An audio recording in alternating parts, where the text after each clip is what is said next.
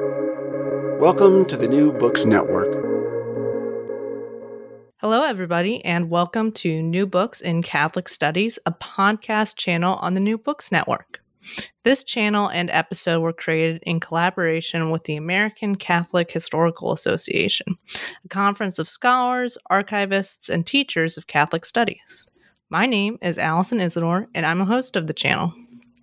Today, we'll be talking to Mark Newman, a historian at the University of Edinburgh. Mark is the author of Desegregating Dixie, the Catholic Church in the South, and Desegregation, 1945 to 1992, published by University Press of Mississippi in 2018. Desegregating Dixie is the winner of the 2020 American Studies Network Book Prize from the European Association of American Studies. In this thoroughly researched book, Mark examines the Catholic Church in the American South during the 20th century, taking a careful look at its relationship and involvement in the civil rights movement.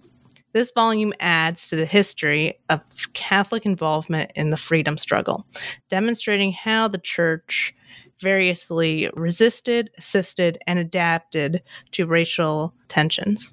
Researching diocesan archives from Virginia to Texas, Mark illustrates complicated relationships that both white and Black Catholics had with the rest of the South. Mark, welcome to the show. Okay, thank you very much. I was, wondering if you can just start the interview by telling us a bit about yourself. Okay, as you mentioned, I'm at the University of Edinburgh, which I've taught at for nearly 18 years now. I did my PhD in Mississippi, so if somebody's wondering where I'm from England, but I teach in Scotland and I studied in America. So before we dive into Desegregating Dixie, I was wondering if you can tell us, how you came to this particular project. What made you want to focus on the Catholic Church and desegregation in the American South? Well, the first book I wrote was actually on Southern Baptists and desegregation. And I thought I was kind of done with that. And I was researching what became a next book on the Delta Ministry, which is a National Council of Churches project in Mississippi. That was in the early 1960s, 1964. And I kept finding references to Catholicism when I was looking at that. I didn't know the Catholic Church in Mississippi, the Diocese of Natchez-Jackson, acted as a conduit for federal money for a job training program aimed at the poor, most of whom were African American. And that surprised me. I wasn't expecting that in Mississippi. And as I went through this, I found more and more about what was happening in that state. So I thought, well, if things are happening there, they're surely going to be happening in other states as well. So I did an article about Mississippi specifically. And then I discovered through that about the National Catholic Conference for Interracial Justice. And when I discovered that opened up a whole new field to me I really didn't know about. And the archives are very thorough. One of the things, as I'm sure you know, with Catholicism is that Catholics keep very good records. And that kind of really opened things up. There were a lot of letters going back and forth between the National Council and also a Southern Field Service. It started in 1961 to work with the different dioceses and with Catholic interracial councils. So then I found there was a whole network of Catholic interracial councils and Catholics involved in this area. And of course, that made me look at the bishops too, to look at the nature of how does a church that is universal have separate churches for African Americans and whites and separate schools in much of the South, and also to some extent outside of the region as well, which is another kind of facet of it. So I really found a whole wealth to look at, and I realized this is going to take some time to do, but I thought it'd be worthwhile to do it. Yeah, and I think, as I mentioned in, describing your book, it really is a volume on Catholicism in the South, specifically the institution, right? And so I was wondering if you can talk about the breakdown of your book. You have it in two sections, right? The first 5 chapters are looking at, the history, defense, and sociology of segregation in the South and its relationship with Catholicism. However, the latter half is examining the efforts to desegregate the South and the subsequent results of it. Why did you want to structure your book in this way? Yeah, it's interesting. You're quite right to say that it is institutional. That's really about half the book I would say is institutional, and the other half is more thematic. The reason for that was, first of all, there hadn't been an institutional study across the South. The only work that had been done was really in the mid-1960s, and that was a national attempt. That was the Segregated Covenant by William Osborne.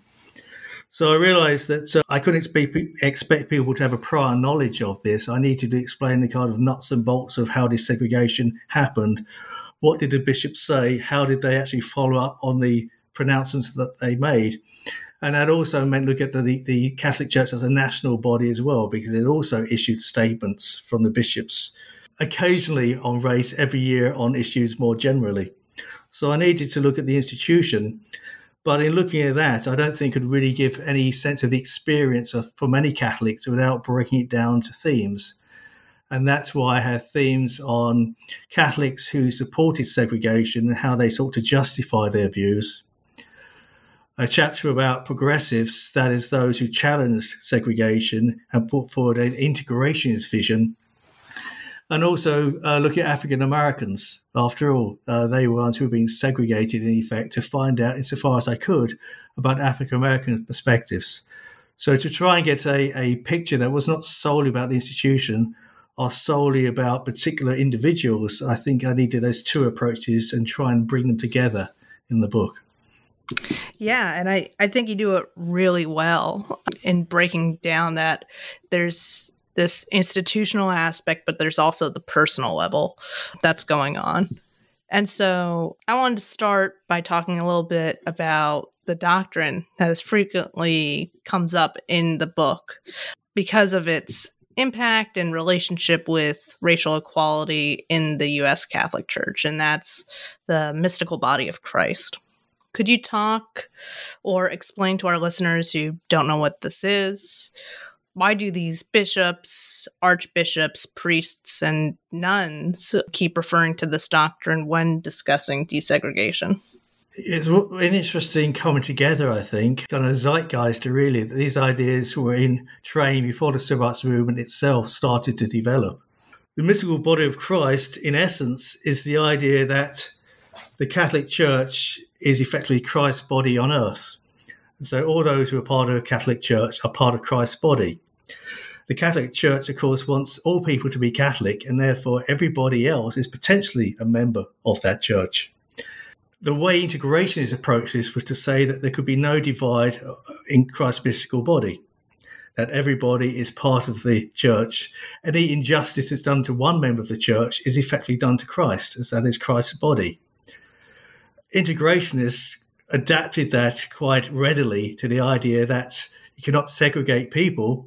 There would not be segregation in heaven, there should not be segregation on earth, and there could not be segregation in Christ's body. The mystical doctrine of Christ goes back to St. Paul.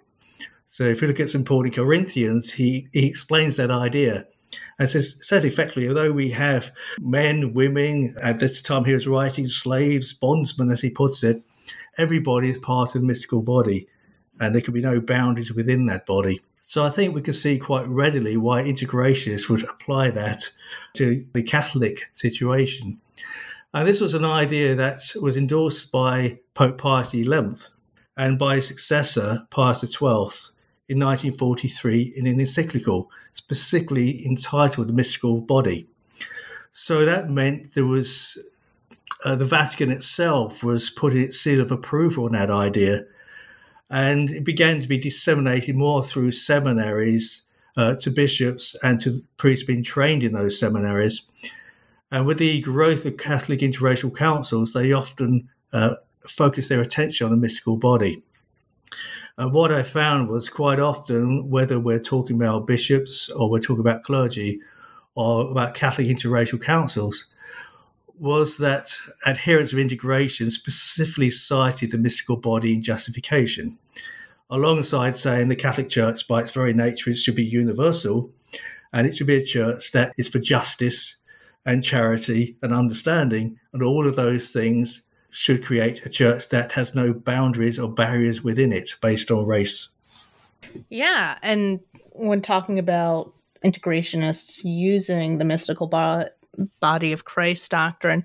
You also have some Catholics, specifically lay Catholics, using biblical justification in support of segregation. And I thought that was really interesting section because, you know, many books I've read on Catholicism, or really the civil rights movement, looks at segregationists, Protestant segregationists, using that justification for segregation. So it's interesting seeing a Catholic use this type of justification. And so could you talk a bit about that and what kind of pushback these people were getting from both inside or outside of the church?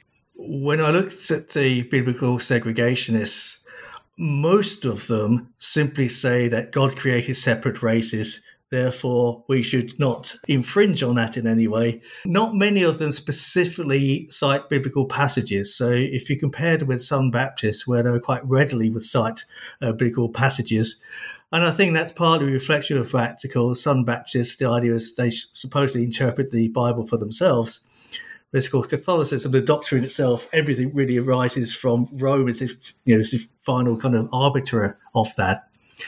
However, there were Catholics who did try and cite biblical verses in support, and they vary quite a lot. There's not a great deal of consistency among them. They're very much ploughing their own furrow, I think, with those. But to give one example that comes up on several occasions was Acts 17:26. The idea that God had created the earth and had separated people by their habitations. And they tried to suggest that was some justification for segregation. Another aspect was to say that, and most of the examples I should say are from the Old Testament, that one was from the New, but most are from the Old. In the Old Testament, they try and argue the Israelites were effectively segregated from other people, and therefore God favoured segregation. One extreme example of this was a laywoman called Una Gaylord in Louisiana. And she argued that the Israelites were white, and therefore that shows that God wanted whites to be segregated from other races, and she assumed other races were other tribes. She also claimed the Ten Commandments was a justification for segregation. And as many times as I read her work, I still puzzled to quite understand how she got to that formulation. She claimed that biblical scholars agreed with her, but she was never able to actually present any examples of anybody who actually did. There are other examples where the verses are cited, which, again, when you look at them, don't even remotely connect with the idea of race or nation. With Southern Baptists, they tend to interpret nation in the Bible as meaning race. But quite often with Catholics, they will cite verses that are vaguely connected with slavery, but actually have no connection with segregation. There was one other example that was quite a common trope among Protestants and among some of the Catholics. That is the idea of the curse of Ham. Supposedly, Noah had cursed his son Ham with blackness, according to segregationists. Of course, this is to look at the biblical account. That makes no sense whatsoever. The idea of blackness does not occur there at all. But this was kind of a popular trope. And what I found was those Catholics who tended to cite biblical verses quite often were themselves converts from Protestant denominations. And I suspect that's why they tended to lean to try and find verses more than many other Catholics who were cradle Catholics. It's not an absolute, because there were cradle Catholics who also made his arguments, but it does seem stronger among those who were converts. Yeah, and that was such an interesting aspect to see that breakdown there. But this leads me into, my next question, where when talking about the institution of the church, I was wondering if you'd talk about how the Catholic response to segregation and desegregation in the South differed from the Catholic response to desegregation and segregation in the North. What is the difference you saw when you compared them to other major denominations in the South and the rest of the nation? Well, it's a big question, and a lot depends where you choose to look. So one of the things I think we have to do with this is to consider different parts of the church, whether we're talking about Protestants or Catholics. So do we look at the statements that are made by denominational bodies, if they meet as a region, Southern Baptist Convention, if there are nationals such as the bishops, Catholic bishops meeting every year? Do we look at region, that's to say, if we're looking at Methodists, Episcopalians, Presbyterians, there will be conferences, state assemblies. If we look at Catholics, of course, we look at the bishops. So do we look at the official proclamations by different representatives of the church, whether at the national, regional, or state or local level, or do we look more at the laity and the priests? And I attempt to do all of those, which is rather ambitious, but I attempt to do this.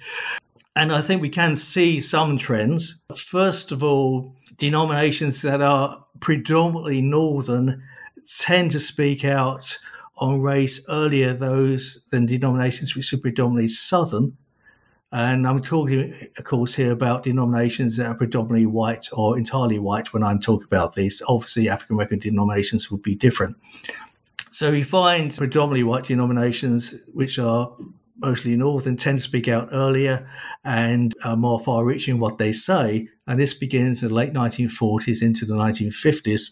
That doesn't mean that some southern-based denominations and bishops for Catholics don't speak out either. And we do find that happening. To break this down a little bit more, when we look at the South, if we take the South to be the old 11 Confederate states, and I entirely appreciate the definition of the South is open to discussion, and others may look at this differently.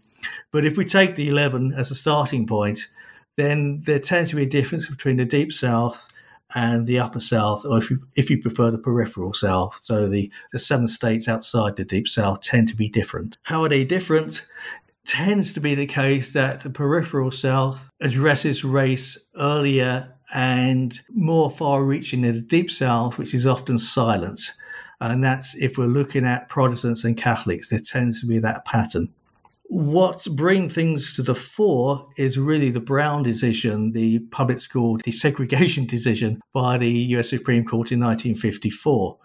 And that really forces religious denominations to take a stand. Their members are looking to them to do that, and they often feel a moral obligation to comment in some way. So we find that denominations that are predominantly northern tend to be more outspoken. They agree with desegregation as a principle, that segregation is morally, religiously wrong. In the South, the peripheral South, we get some statements which, again, agree that segregation is wrong. We have some action by some Catholic bishops to actually act against segregation before Brown and increasingly after Brown. The Deep South tends to be more resistant. Resistance often takes the form of silence initially, not commenting on Brown. But as we get the rise of massive resistance to public school desegregation in the South in the second half of the 1950s, then increasingly we find splits occur even more. So in the Deep South, the laity try to get their denominations or their bishops not to say anything. They sometimes try in places like Alabama and Mississippi for Southern Baptists to get their state organizations on board for segregation and get statements to that effect. But by and large, we can see that most denominations at whatever level, whether it's state or regional or national, will not back segregation at all. And more than anything, they will be against it. And the higher up the chain we go, the more likely they will say they are against it. And this is, of course, because they are concerned about many of their members they know support segregation. So they are cautious quite often. The closer they are to the local and state level, the further away they are from that, they are more outspoken. If we look at the laity, things are a little bit different again. So I'd say a little bit about that, if I may. If we look, there's an opinion poll done in 1956 to look at Protestants, Catholics and Jews across America about the issue of segregation. If we looked at that poll from 1956, then it would seem, this is a poll of white people, that there is a real divide between North and South. That, for example, Southern Catholics and Protestants say they agree with the idea of desegregation much more than you would find and overwhelmingly against in the South. So that on the surface appears clear-cut. But when we actually look in practice at what happens on the ground, it becomes a different story, which is one reason that with opinion polls, sometimes people say what they think they should say, not necessarily what they would actually do when things come to their doorstep. And that's what we tend to find. So if we look at the example of the North, by illustration of this, is there is a lot of resistance among white Catholics in cities such as Detroit, Chicago, to desegregation of churches and schools. And it was quite often the case that there were separate Catholic churches and schools in the North as well as in the South. Not to the same extent, but they were there. And it's still a process of trying to break down that segregation as far as the bishops are concerned. So often there was great white lay resistance in the North to desegregation in practice, despite what the polls might tell us otherwise. And if I give an example of Archbishop Tulin from Mobile in Alabama, when he was criticized in civil rights demonstrations, most famously the Selma demonstrations of 1965, he was surprised how many letters he got from white Catholics outside the South agreeing with him, and some of them being quite vociferous in their support for segregation. He himself didn't expect that. And it does present a more complicated picture. We can't simply talk about a North-South divide when we look at this. And there's a great resistance among white Catholics in the North to desegregation, as there often is on the ground among white Southerners too. Right. And that kind of leads perfectly into my next question when talking about the church's response to desegregation in the secular front. So like you just mentioned Archbishop Tulin in Montgomery and his response to the Selma March, right? And so could you talk about the church's response to the secular desegregation of the South and how that worked within the church discourse and hierarchy? If we consider before the Brown decision, first of all, then we find that segregation was state law across the South. So effectively, to be against segregation would be to be against the law. One of the things that, or values that informed many Catholic leaders, bishops, was adherence to law and order, to democracy, and to public education. Before the Brown decision, all of those things pointed towards a segregated system that was lawful. What Brown does, of course, is to say that public school segregation is unconstitutional. Therefore, the weight of federal law begins to bear down on segregation. Give an example of that. So Bishop Adrian, who was Bishop of Nashville, which covered Tennessee, when Brown was issued, he said, well, that's the law of the land. We have to obey the law. Now, he hadn't spoken out against segregation before. So that starts to put people on the spot. And that becomes more apparent when we get to massive resistance, when there is attempts to prevent school desegregation, public school desegregation. Most famously, perhaps, be the Little Rock incident of 1957. So maybe I'd use that as an example here. So with Little Rock, effectively, the governor, Orville Forbes, blocked desegregation of the schools, and President Eisenhower federalized the National Guard and put in the army to ensure that public school desegregation of Central High School went ahead. The bishops, when they were meeting that year, had a resolution put forward to them by John Cronin, who was a Sulpician father, who is part of the National Catholic Welfare Conference. And Cronin's resolution was a condemnation of segregation as religiously wrong and morally wrong.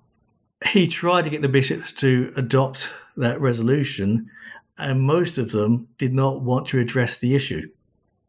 So that resolution was not put forward and nothing happened. In Little Rock itself, religious leaders, white religious leaders, came together to sponsor a day of prayer for Little Rock and for reconciliation. Effectively, they wanted law and order, which meant de facto supporting desegregation because that was the law. A year later, Cronin brought back his resolution, and this time the Catholic bishops adopted the resolution with very little dissent.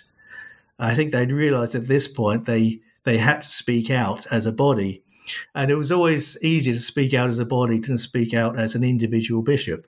So it wasn't until 1958 that the Catholic Church, if we look at the bishops as a collective body, spoke out against segregation, even though individual bishops had done so. Probably the two examples that come to mind for the South would be Archbishop Robert Lucy in San Antonio, who spoke out against segregation very early on. He became Archbishop in 1941 and spoke out within months of being appointed and consistently condemned segregation. But he was still a bishop in a archdiocese with separate schools and churches for African Americans. And we might also add de facto for Mexican Americans, Hispanic Americans as well. Another example would be Bishop Walters in Raleigh, in North Carolina, who began to desegregate parish societies in the late 1940s. He came to office in the mid-40s and very soon after started to desegregate societies, Catholic societies. And it wasn't until the early 50s he started to consider the idea of churches and said churches should not be segregated, but there was not a great deal of implementation. There was one example at Newton Grove where Walters in 1953 came to personally desegregate the church, which we might also talk about. But if I park that just a moment, is to say that it wasn't until after Brown that Walters ordered desegregation of Catholic high schools. So really Brown is something that increasingly forces bishops to speak out or to consider what they're going to do with the schools themselves. If I summarise this briefly now, we start to get Catholic school desegregation in the peripheral South, in some parts of it, none at all in the deep South until we get into the 1960s. And massive resistance has a great deal to do with that. We do find people such as Walters and Lucy condemn massive resistance very publicly. Most bishops do not. So they are really kind of outliers in this, and they are exceptional, but they're important exceptions. Massive resistance led many Catholic bishops to be quiet, as it did many Protestant organisations and representational bodies as well. It goes across the board, I think. Yeah, and sticking with parochial schools or Catholic schools specifically for a minute, you hit on it there. Brown kind of forces the hand of a lot of these schools in the South to desegregate, but as you just mentioned also, Catholic schools and Catholic churches were desegregating prior to Brown as well. And so what kind of tensions, you've hit on it a little bit, there was some resistance from within the church, from the laity itself, but what kind of tensions did these churches and parochial schools face when they started to desegregate? Yeah, there's a few examples in the late 1940s and early 1950s where synods or bishops say there should be no segregation in churches. The examples of this are San Antonio, Raleigh in North Carolina, where you also get this, perhaps surprisingly, in the Diocese of Lafayette, and also in Galveston, Houston. To follow on from an earlier point, it's one thing to say there should be no segregation in churches. It's something quite different to see that implemented. And what tends to happen is these proclamations are made, but there is no enforcement mechanism and there is no monitoring. So not a lot happens. Example of this is that in New Orleans in 1949, the Synod says there should be no segregation in churches. It says it again in 1950. Archbishop Joseph Rummel of New Orleans says it himself in the early 1950s, says it again in the mid-1950s. The fact that they are saying it over and over again tells you that it's not happening. After all, they wouldn't need to keep saying something that was already in train. And there are some Catholic interracial groups who do try and test this. So in New Orleans, again, there's a group called the Commission on Human Rights, which is an interracial Catholic group, who say, well, we're going to go along to the churches as an interracial group and see how well they've been desegregated. And what they sometimes find is that segregation signs have been removed from the churches, but the ushers still are segregating the parishioners. In the Diocese of Lafayette, there was no change at all. And when I should explain, perhaps in case I didn't do this before, that the pattern tends to be in the South that when there aren't many Catholics, there may be one Catholic church and white African Americans would attend that church, but African Americans, almost without exception, are then segregated within the church, either in back pews or on one side of the church. When there are more African Americans and the church and religious orders are willing to fund them, then a African American church will be set up separately. And once an African-American church is set up, then African-Americans who try to go to a white church invariably are told, go to your own church, meaning go to the Black Catholic Church. So quite often, we don't necessarily have segregation signs, but people are directed by ushers either not to go to the church at all if it's a white church, or to sit in the back or on side pews. When we look at schools, there are a few elements of incidents of schools being desegregated before Brown. Not very many. And you're often talking about one or two African Americans who are admitted to white schools. There are examples of this in El Paso, Marfa, which is also in that diocese. Interestingly enough, in San Antonio, it's actually a Central Catholics high school that is run by the Marian Society of St. Mary, who of their own volition decided to desegregate in 1951 and admit a first African American student in 1952. When I looked at the yearbooks for that for that school, I realised straight away there were quite a lot of Hispanic children already at that school. So it's the African Americans who are being segregated. There was a class element to this within the Hispanic community as well, and division between those who are Texas-born Hispanics and those who are immigrants from Mexico, which leads to some segregation of the migrants rather than those who are long established in that locality. When we try and find response, the way in which, and invariably, these are white pastors, they're white superintendents of Catholic schools, they tend to interpret desegregation as a success if there's no incident. So if there's no public demonstration, if there's no obvious violence or conflict, but what that doesn't tell us is about the experience of African Americans who went to desegregated schools. And that can be quite different. I don't have examples from the early 1950s, unfortunately. I would say if anybody's listening to this who has any memories they wish to share, who were actually African Americans who did desegregate schools, I would certainly love to hear from them, because there's a lot more to be written and said about this, and I really would welcome any memories people might have of that. There have been some interviews done years after the event with some African Americans desegregating schools, tend to be from the mid-1950s onward, when there was a greater pattern of desegregation, as you might expect. And it's really a mixed bag. One consistent theme is that often African Americans are not invited to social events. So proms are cancelled, dances are cancelled. There's this great Southern white fear among segregationists, Southern whites, of miscegenation, that if white African Americans get together, they will then marry and have children and so forth. This is why the segregation is one of their great concerns.